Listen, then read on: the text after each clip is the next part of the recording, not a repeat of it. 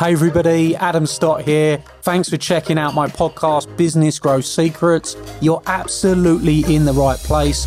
This podcast is going to reveal to you all of the secrets that you've been looking to discover. They're going to allow you to cure your cash flow problems, attain more clients, bring in more leads for your business, and create systems and processes that give you the growth that you want. You are going to discover the business growth secrets you have been looking for that I've used to sell over £50 million worth of products and services on social media and help clients everywhere to grow their businesses on demand. So let's get started on the Business Growth Secrets podcast.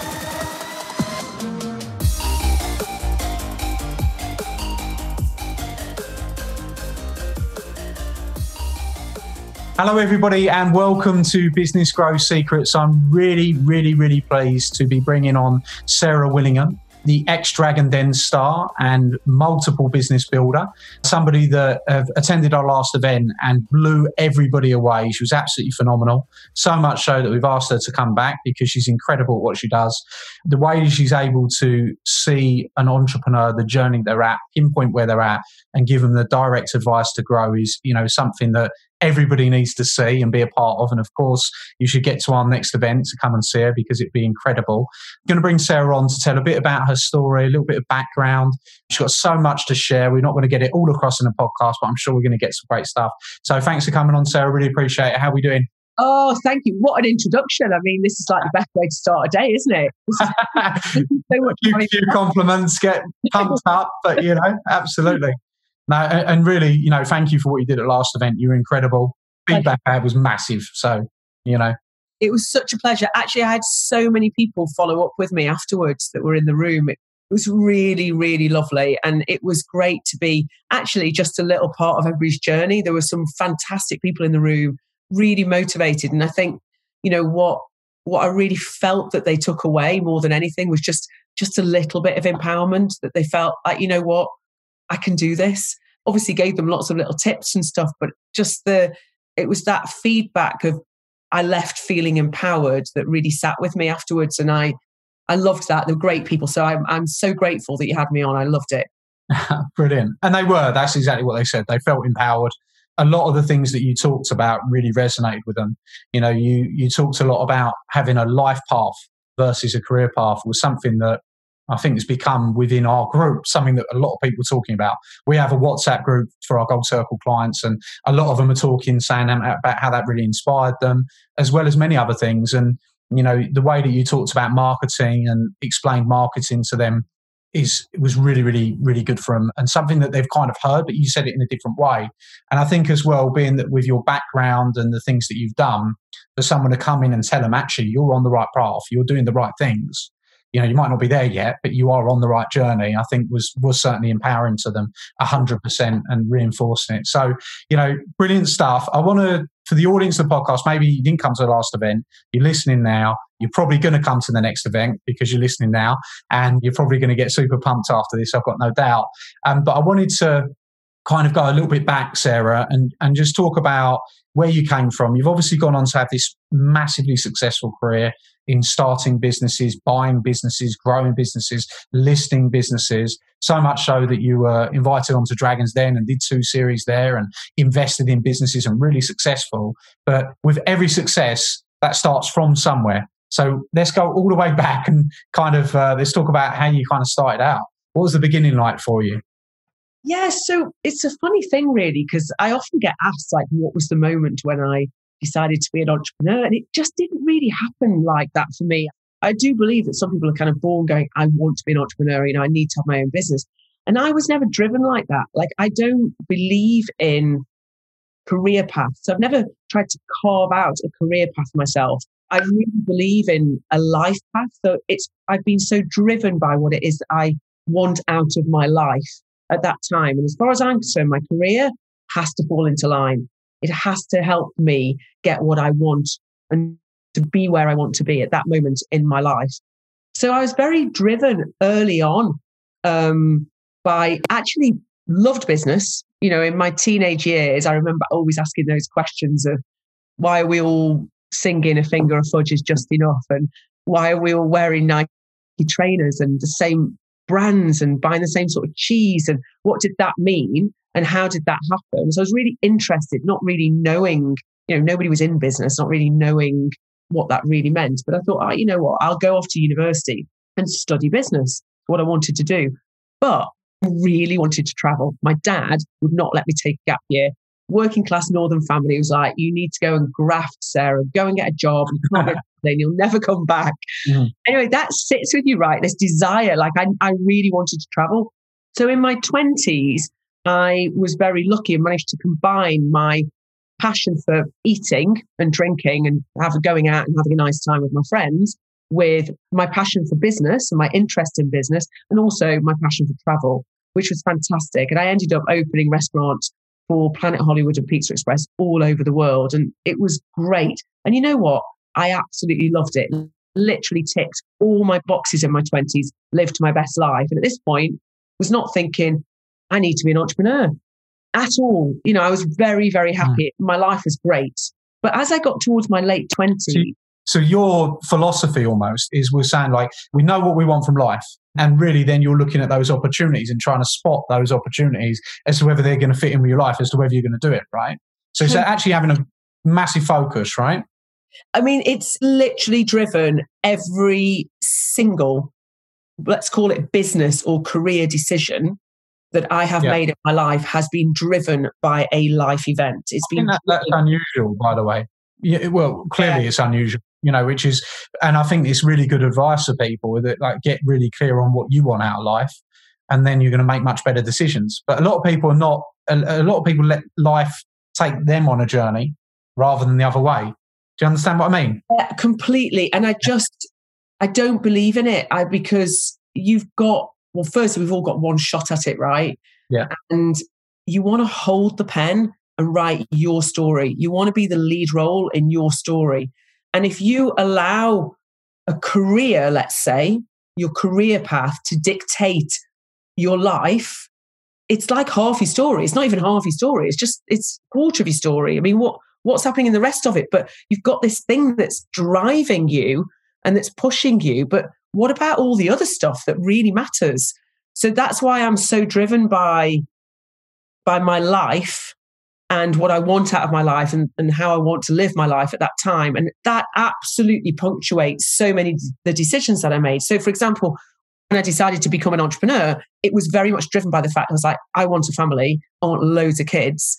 I cannot continue to live as I am at the moment, where I'm in Geneva on a Monday, Moscow on a Wednesday, Italy on a Friday, living out of a suitcase, which was great in my 20s. Honestly, living my best life, loved it. But I thought, that's not going to work if I want a family. And that was the point at which I thought, actually, if I want to control my diary, I need to be the boss. I need to be in charge, which means I need to do this on my own. And I was also driven, I wanted to make some money as well. And that was, not to be too clinical about it, but the reality is that I knew that having some, a significant amount of cash in the bank would allow me to be freer. Yeah. It would give me some freedom. And I think it was really important. So I was very driven to make that decision where, right, I wanted to have the largest chain of Indian restaurants in the UK, having just learnt from the absolute best there was at Pizza Express, how to create shareholder value, how to roll out a simple replicable business model, and how to simplify a business model to be able to roll it out. And I totally understood what they did. Once I'd learned that, asked all the questions, sponge, taken it all in, it's like, you know what, I can do this. And that's when I decided to go and do it in Indian restaurants. And again, that was a life decision. And then my next significant decision was actually to sell it. And that was 3-4 years later, where I started to have more children.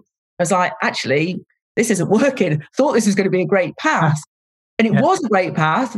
But actually, I need an event. I needed an event to make some money. So I did actually need to sell it to make some money. But also I had 1,500 staff and lots of children reliant on me getting up in the morning. And it just didn't work. How do you handle that pressure? I think that's, and I know that because we spent so much time on the event, we went a lot deeper when we were talking about you actually getting the proximity and very early being around very successful people and learning from them. You then go on to take on a lot of pressure.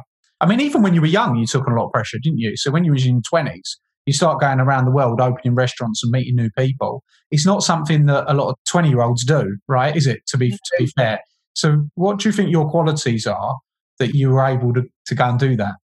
So I actually do thrive under pressure, to be fair. And a lot of it comes from the fact that we talked a lot as well last time we met about sort of imposter syndrome and how do you work with that? And my way of making that work for me, when I feel the pressure, when I feel out of my depth or I feel an imposter in a situation, my drive is to not feel like that.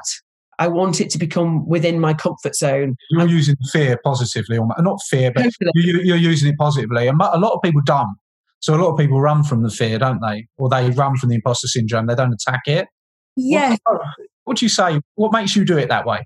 Well, I think a lot of it, I mean, obviously, some people are born, you're born the way that you're born to a large extent, but I really think you can work on this and I think you can talk yourself through it. So I think one of the things that certainly in business people do is they try and make it sound really clever. And they try and make themselves sound really clever. And what we do, especially in our 20s, is we sit and look at all these really clever people. We think, oh, you're so clever. I'm nowhere near as clever as you are. And I think that's really important for people to understand is that, to be honest, everyone's kind of making it up. Everyone's winging it to a large extent. And actually, they aren't cleverer than you. They're not.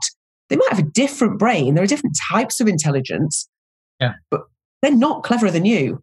And I think that realization, when I see other people doing it, and I think, well, hang on, like, surely I can get my head around this.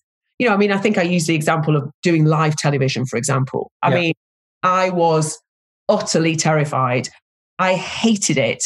I mean, honestly, I could have thrown up. I thought it was so awful. But I thought to myself, hang on, there's lots of other people sat in this room that don't appear to want to throw up. And I spoke to them afterwards and said, like, were you not nervous doing that? And they're like, well, no, it's what we do, right? We've been doing it for years. And other guests that were on. And I was like, but you just got interviewed like I just got interviewed. Were you not terrified? Well, no. Well, why are you not terrified? Well, we just do it more. Yeah. Just do it. And I thought, that's it.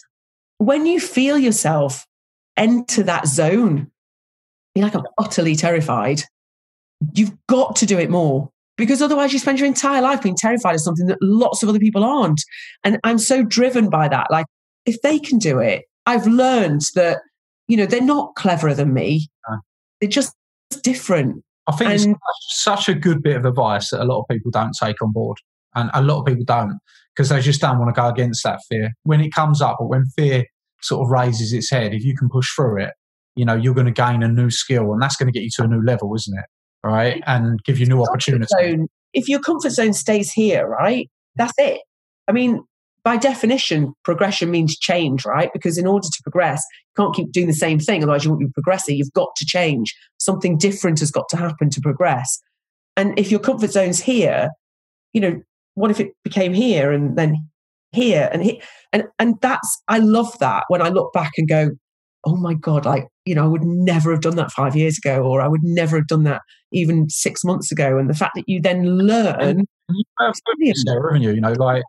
I think from the conversation we had, realizing how much you pushed that, you just continue to push it, because you were opening restaurants for Pizza Express, and you were doing that and you went out, found an Indian restaurant that you loved. You told the whole story at the event. And once you found it, you kept pushing that and pushing it and pushing it and building it.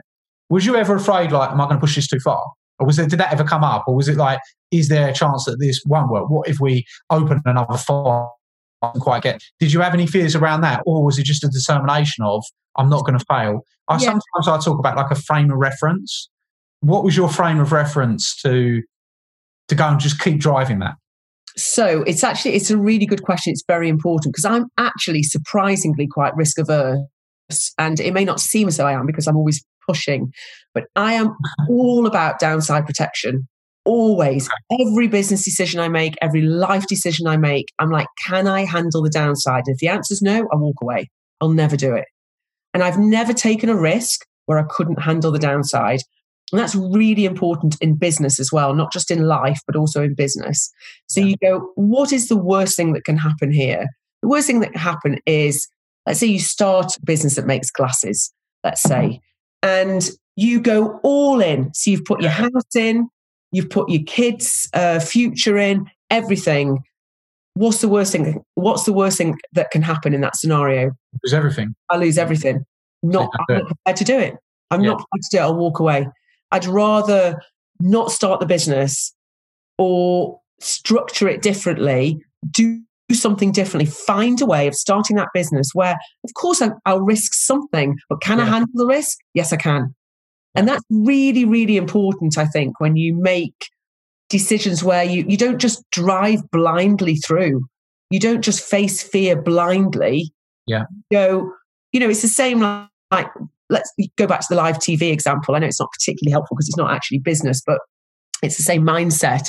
What's the absolute worst thing that can happen here, right? Is I stumble my words on live TV. I don't remember an answer, that I don't look great because I can't remember what I need to say, that I don't sound brilliant. Yeah. Right. My life still goes on after that happens. 100%. So that is a boundary I can push. What's the best thing that can happen here is that I get really comfortable with public speaking, live TV, and I lose that imposter syndrome that I've had for years where I feel like I'm going to throw up if I stand up in front of people. And it's gone now completely. I mean, I could literally stand up in front of 5 million people with 5 minutes notice and not worry about it. I could never have done that. Never have done it. What benefit does that bring to your life? Just from a speaking perspective, a lot of people because there's a big fear, isn't it? And for me, being able to speak publicly, communicate, and do these type of things with confidence. I said to you, I've recently done a couple of TV programs myself, and I didn't for 1 minute feel nervous. I just went in there. It was a breeze. I loved every minute of it. I think that the confidence that you can walk and talk with just escalates so much. It makes life easier. I think once you conquer that public speaking, do you think? I was just interested in your perspective. Yeah, hugely. I think in life, it's an incredible life skill to be able to communicate confidently. I think that's the key. It's the confidence. And in business, I actually think it's essential because people around you want to hear decisiveness, confidence, surety. Of course, they need to understand you're also diplomatic and you're human and you want to listen and you want to take on board their ideas. But at the same time, if you're leading a business, you've got to give them confidence that you're prepared to make the decisions. Yes, you might have, had a conference and listened to 40 different opinions to get there, but ultimately you're going to make the decision and then communicate it. And I think that's really, really important. I also think in business, so a lot of the times we might be looking for funding. So even I've just done an IPO this year, so I've floated on the stock market.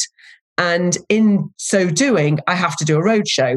And doing a roadshow means I have to go around to institutions and I have to tell my story and I have to tell them what I'm planning on doing and tell them why I think my business, Nightcap, on the stock market would be a good investment for the institutions. That the delivery of a pitch is really important. And I know it from being on the receiving end of Dragon's Den, but of course. It's whether you stand up and you're talking to your staff today or whether you're talking to investors. That confidence of communication is really important. And in life, it's a great life skill. Absolutely. Yeah, I agree. That's why I wanted to just sort of see what your thoughts were on it. But, in terms of conquering that skill. So we'll talk a little bit about Dragon's Den, being that you brought it up there, and obviously we've had a long conversation about it already. So I'm going to try and ask you some different questions to mix it up a little bit. But why don't we start off with this? When you were pitched, was there anyone you wanted to invest in based off the pitch? They were that compelling and that persuasive and that influential that you're like, I want to invest in it. But then they were saying just like, I don't want to be in that business. Was there somebody that you remember that presented so well to you? There was one business actually, Snaffling Pig. They're still doing really, really well. And I loved the guys. I mean, I just thought they were absolutely great. I really did. They were really great.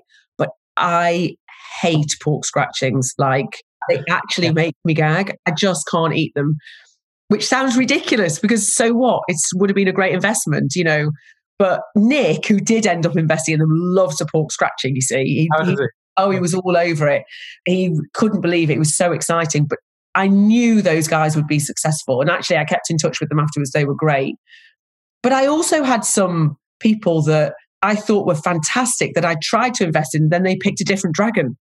Who was the one that got away for you? There was a lovely business, I think it was called Hope and Glory, that I really liked, clothing business. They were great and I really wanted to invest in them.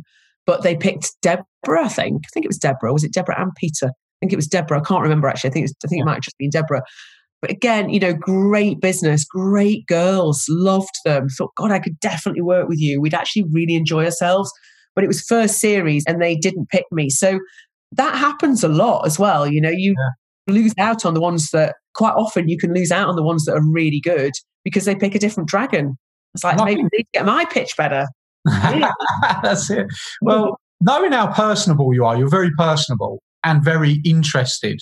And I think that's really, really important, isn't it? That you're actually super interested in business and entrepreneurs and people. They probably missed out, didn't they? I think because you would have put the time into them, wouldn't you? 100%. I do actually go all in. I didn't do a huge amount of investments from Dragon's Den, but that's because when I invest, it's not just me. I have a little team. Also my husband who's really smart, but smart stuff that's different stuff to me, who's brilliant. He also goes all in. We really commit, and you can't commit to everything. But I have definitely learned.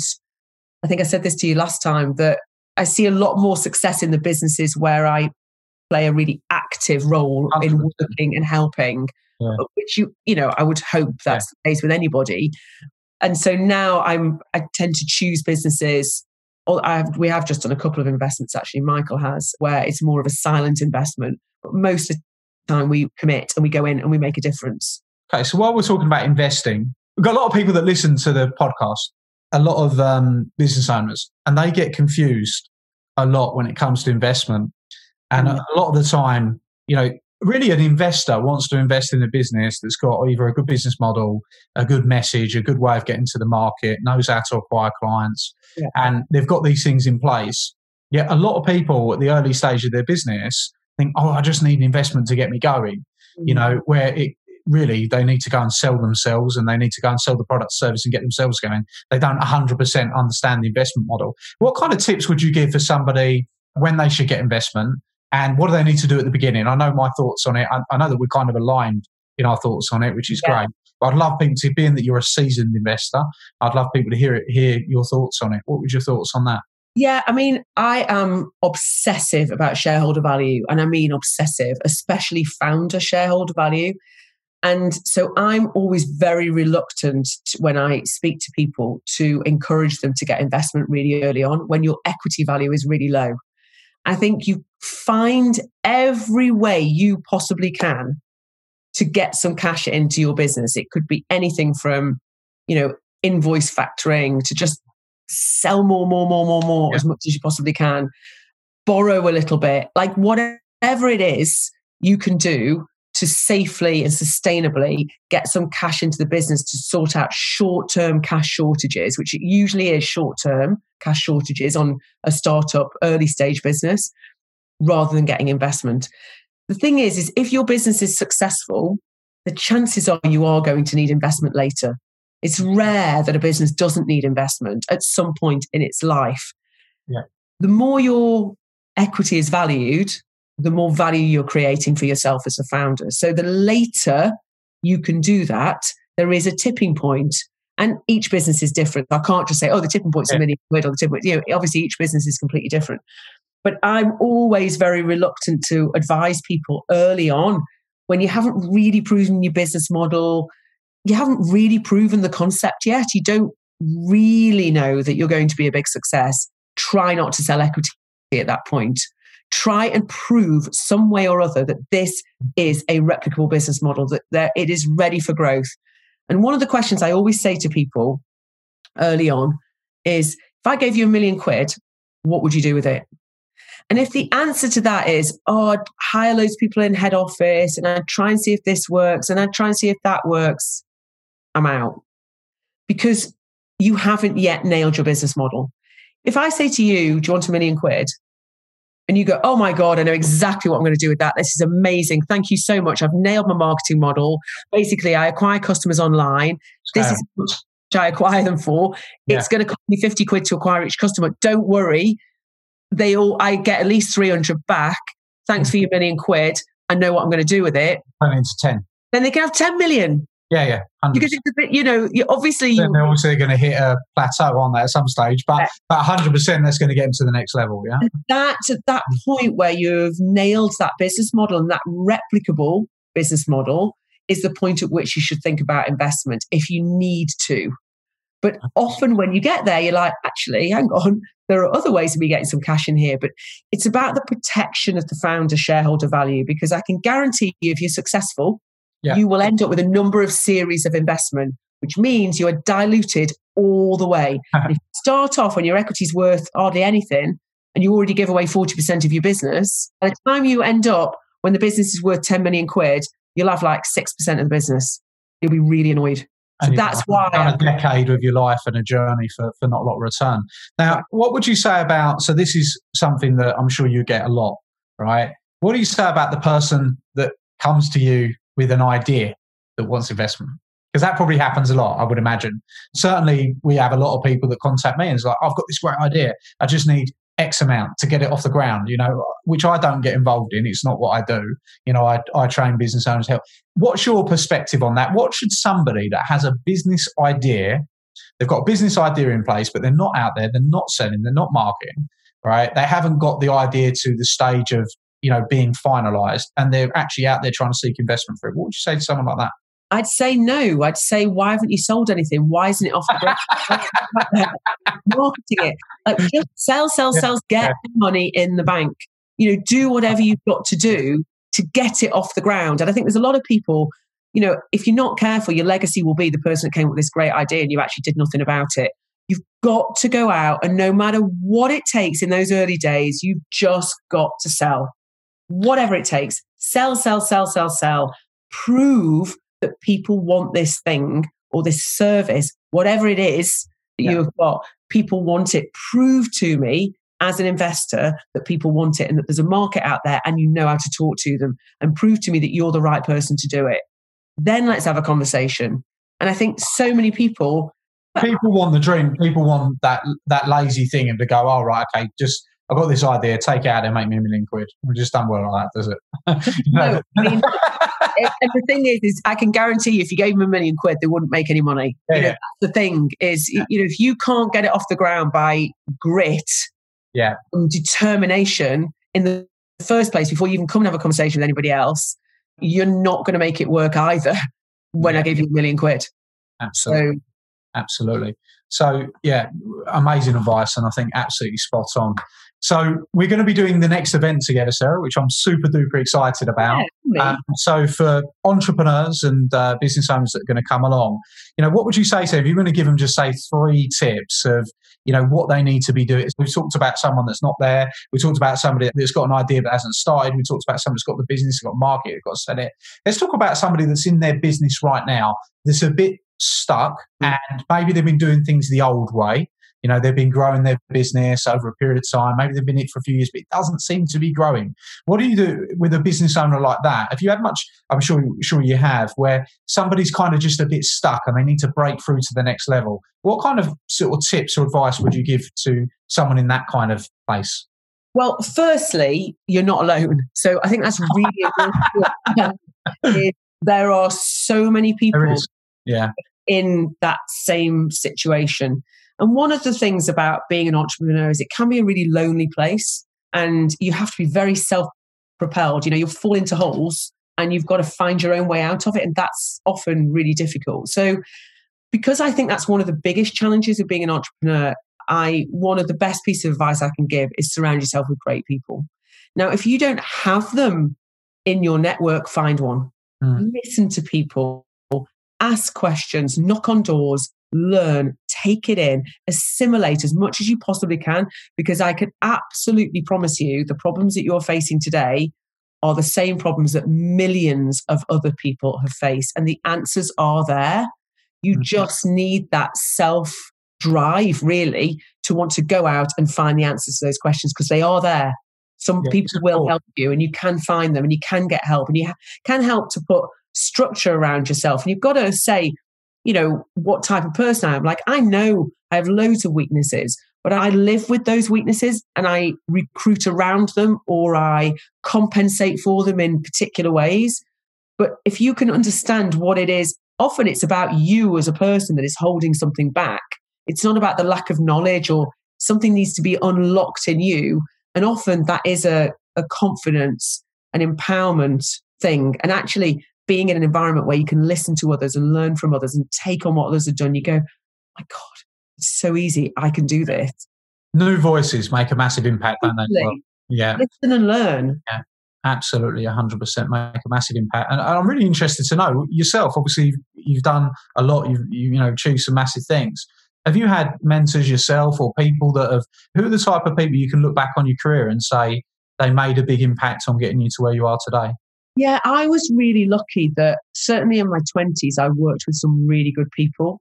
And I was very lucky, I actually shared an office with the CEO and the chair of Pizza Express for like 18 months.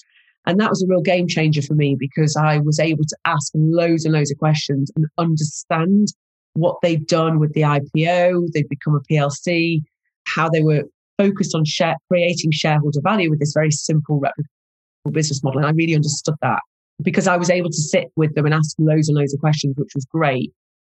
As I've gone on my journey, I've met great people, really, really great people.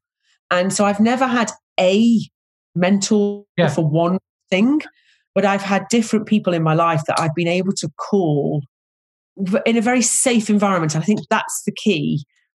Often if you're sort of driving in business and you've got other people in the business, it can feel judged or unsafe. Yeah. And I think it's extremely important that the people you pick up the phone to and have that open, raw, actually vulnerable. And be able to say, this is where I'm at. This is the problem I'm having. And when you show your vulnerability, basically, it's got to be a safe environment with somebody that wants to help you. Exactly.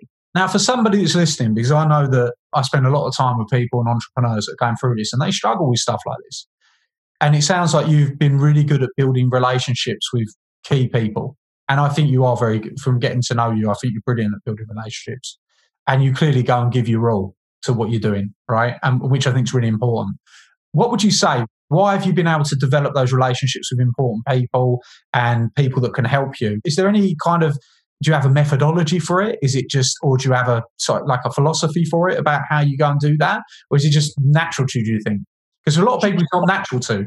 Yeah. People, So firstly, I think it's really important, going back to that life path, career path thing. I like great people. I just like people. Not everybody, obviously. I think. Yeah. Gosh, never in a million years. Delete out of my life. You're too toxic. I don't want you here. But I like people. So I have the people that I formed these relationships with are because I really like them and that they are friends. And that's really important to understand. It's that life path versus career path. I'm not forming a relationship with, a partner at a law firm, because I've met loads of partners at law firms, but one of them, I really liked him and he was great, and he's now a lifelong friend. Yeah. He's actually now the chair of my business, and I met him, 25 years ago. And because I love him to bits, and he's great, and he's always been there for me, and he's a really, really, really smart. He's brilliant at what he's good at. Yeah. And I love that about him. But he's kind, he cares. I matter to him, so he matters to me. And I think I've never thought about building a relationship ever with somebody that I don't want to build a relationship with. I don't mean clinically. I mean, nice. I actually like you. I want to get to know you. I want to be your friend. I want to understand more about you because I've met you and I think you're brilliant. That, I think, when you come at it from the perspective of, I actually really like you, it's very natural to build a relationship. I've never, ever in my whole life tried to build a contrived relationship because I can't do it. I wear my heart on my sleeve too much. And if I don't like somebody, I'm like, oh, I just don't like you. This is never going to work. Say somebody's a bit introverted. How would they, so it's not necessarily from a contrived perspective, but say someone's really introverted and they feel like they can't approach or they can't build that relationship, or they're just standoffish by nature in some sort of way. I mean, you have a confidence about you 100% about how you're going to approach things, and that's obviously helps, doesn't it, in a big way. What would you say to someone's a bit introverted? Because really what I'm trying to get across is I think relationships are one of the most important things in business in terms of success as well. It's one person, one chance, one opportunity, one introduction, sometimes can just make a massive impact on a business. And a lot of people aren't able to go and build those relationships, I think, a lot of the time, I think my dad is painfully introverted, very introverted. I am surprisingly more introverted than I'm extroverted, even though I never stop talking. I get my energy a lot from being alone when I can be, and, a lot of peace in my mind. But so I think, firstly, you have to work with yourself, not against yourself. So if I was to say to an introverted person, well, you need to walk into that room and, walk the room, they'd die a slow, painful death and leave. It would be awful. Yeah. So you've got to work with who you are. If you're very introverted, then you know what? Just talk to one person. That's okay. Yeah. Because the most introverted people, when you get them one-on-one, they ask the most brilliant questions and they listen and they're interested. Yeah. I think that's the point, is find somebody that you are interested in and go and ask them some questions and go and talk to them and listen to them. And they will walk away from that conversation feeling very valued because you have given them that time. And actually, you only do it, obviously, if you're genuinely interested in them. Otherwise, it will be contrived and it won't work. But I think working with who you are is really important. And I think equally, if you're like super extroverted and you just kind of walk a room, often you have to remind yourself you need to go a bit deeper and you need to spend that time one-on-one doing what introverted people do really, really well. And that is engaging with one person, looking them in the eye, learning from them, asking questions, making sure they feel valued in that conversation. And introverted people will do that extremely well, actually, that one-on-one. So I think just work with who you are. Yeah. But you've got to push your comfort zone a bit. Otherwise, I mean, what are we doing here? So you've got to, if normally you only speak to one person, aim to speak to two people. Yeah.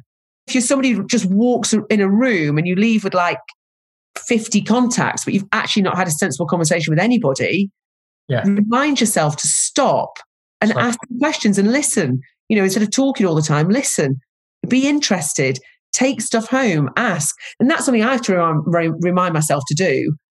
I have to remind myself, it's not difficult when I'm one-on-one, but in a group environment, especially now, I can be zapped away by lots of different people. And then I end up not really engaging with one or two people. So to remind myself to ask, find out more. It's always incredible when you do stop and engage. I think that your self-awareness, it sounds to me a lot of the success has come from really good self-awareness and, and building on your skills. It seems to me from what you're saying. Yeah, and I think that self-awareness can be really brutal, right? Because you are obviously, you learn, the stuff you're really not good at as well. But I mean, I sat in a board meeting yesterday with one of my businesses and I had to stop him and say, what's with the 20 lashings? Do you know what I mean? He's like that. I don't stop. You are brilliant. Like, look at what you have achieved. All these areas for development that you're giving yourself. Okay, great. Yeah, of course, we always want to improve, but can we just have a little bit more of why we're all brilliant? And I made everybody in the room tell me why they're all brilliant. Because I was like, hang on, you wouldn't be sat here. Tell you what, you've got an endless amount of positivity, Sarah. I actually put on LinkedIn, there was a little post, I didn't actually put my marketing team, put on LinkedIn, and I had a couple of people write, Sarah was my ex-boss, she's amazing. Really? Yeah, I don't know what the name is. I'll have to find them. But I'll have to find it. I came off LinkedIn, actually. When I went on Dragon's Den, I came off LinkedIn. I was literally like bombarded. I can't handle it. I stopped doing LinkedIn. Oh, but you'll have to tell me who that is. That's so cool. I'll look it up. I'll send it to you. But so obviously you do a good job at motivating them and pumping them up. Oh, that's really good to hear. I mean, God, I'm sure there'll be plenty of people also in my 20s who'd be like, oh my God, she just bulldozed through. But, as you get older, you do learn to reflect. And I think you become I'm miles better boss today than I was 20 years ago. Miles better. Yeah, which is cool. Well, look, I think that, some great stuff there. If you've been listening today, need to get yourself over to our next event, Business Growth Secrets. If you go, the best place to go will be to my Instagram, @AdamStockCoach. There's a link in the bio where you can go and reserve your ticket. Also, go and follow Sarah. Sarah, where's best for people to come and follow you on? Instagram, probably. I mean, I do use Twitter a little bit. I've got loads more followers on Twitter, actually, but it's just because I've had it much longer than I've had Instagram. But Instagram's definitely the best place to... Handle, darling? Is it at Sarah Willingham? Yeah. Go and follow Sarah as well on Insta. When you come to the event, come and see myself, come and learn from Sarah. I mean, the stuff that you're giving out and helping people with and inspiring them and motivating, they're not only going to get 3 days of amazing content, but to be able to get somebody like yourself to go and advise them and show them the methods that you were showing the other day, it's going to be incredible. So I want to thank you so much for coming on today. You've been absolutely brilliant as usual. And I'm really looking forward to working with you in January. It's going to be absolutely start the new year the right way, eh? Yeah, exactly. It's such a pleasure. Thank you so much. And the people that come to your events are amazing. I mean, what a room full of the most inspiring, passionate people, just so eager to learn and just wanting to do it right. Oh, I mean, I loved them, and I was buzzing all day, and the amount of feedback and messages I've had I follow loads of them on Instagram now, and it's just so great. Nice for them, really nice for them as well. You're so personable and so engaging with them. I think that's awesome. And people are going to be lucky to come and meet you the next one. So it's going to be awesome. So thank you so much for today, Sarah. Thank you so much. Well done. Thanks, darling. Hey everybody, Adam here, and I hope you loved today's episode. I hope you thought it was fabulous, and if you did, I'd like to ask you a small favour. Could you jump over and go and give the podcast a review? Of course, I'll be super grateful if that is a 5-star review. We're putting our all into this podcast for you, delivering you the content, giving you the secrets, and if you've enjoyed it, please go and give us a review and talk about what your favourite episode is perhaps. Every single month, I select someone from that review list to come to one of my exclusive Academy days and have lunch with me on the day, meeting hundreds of my clients. So if you want that to be you, then you're going to be in with a shout if you go and give us a review on iTunes.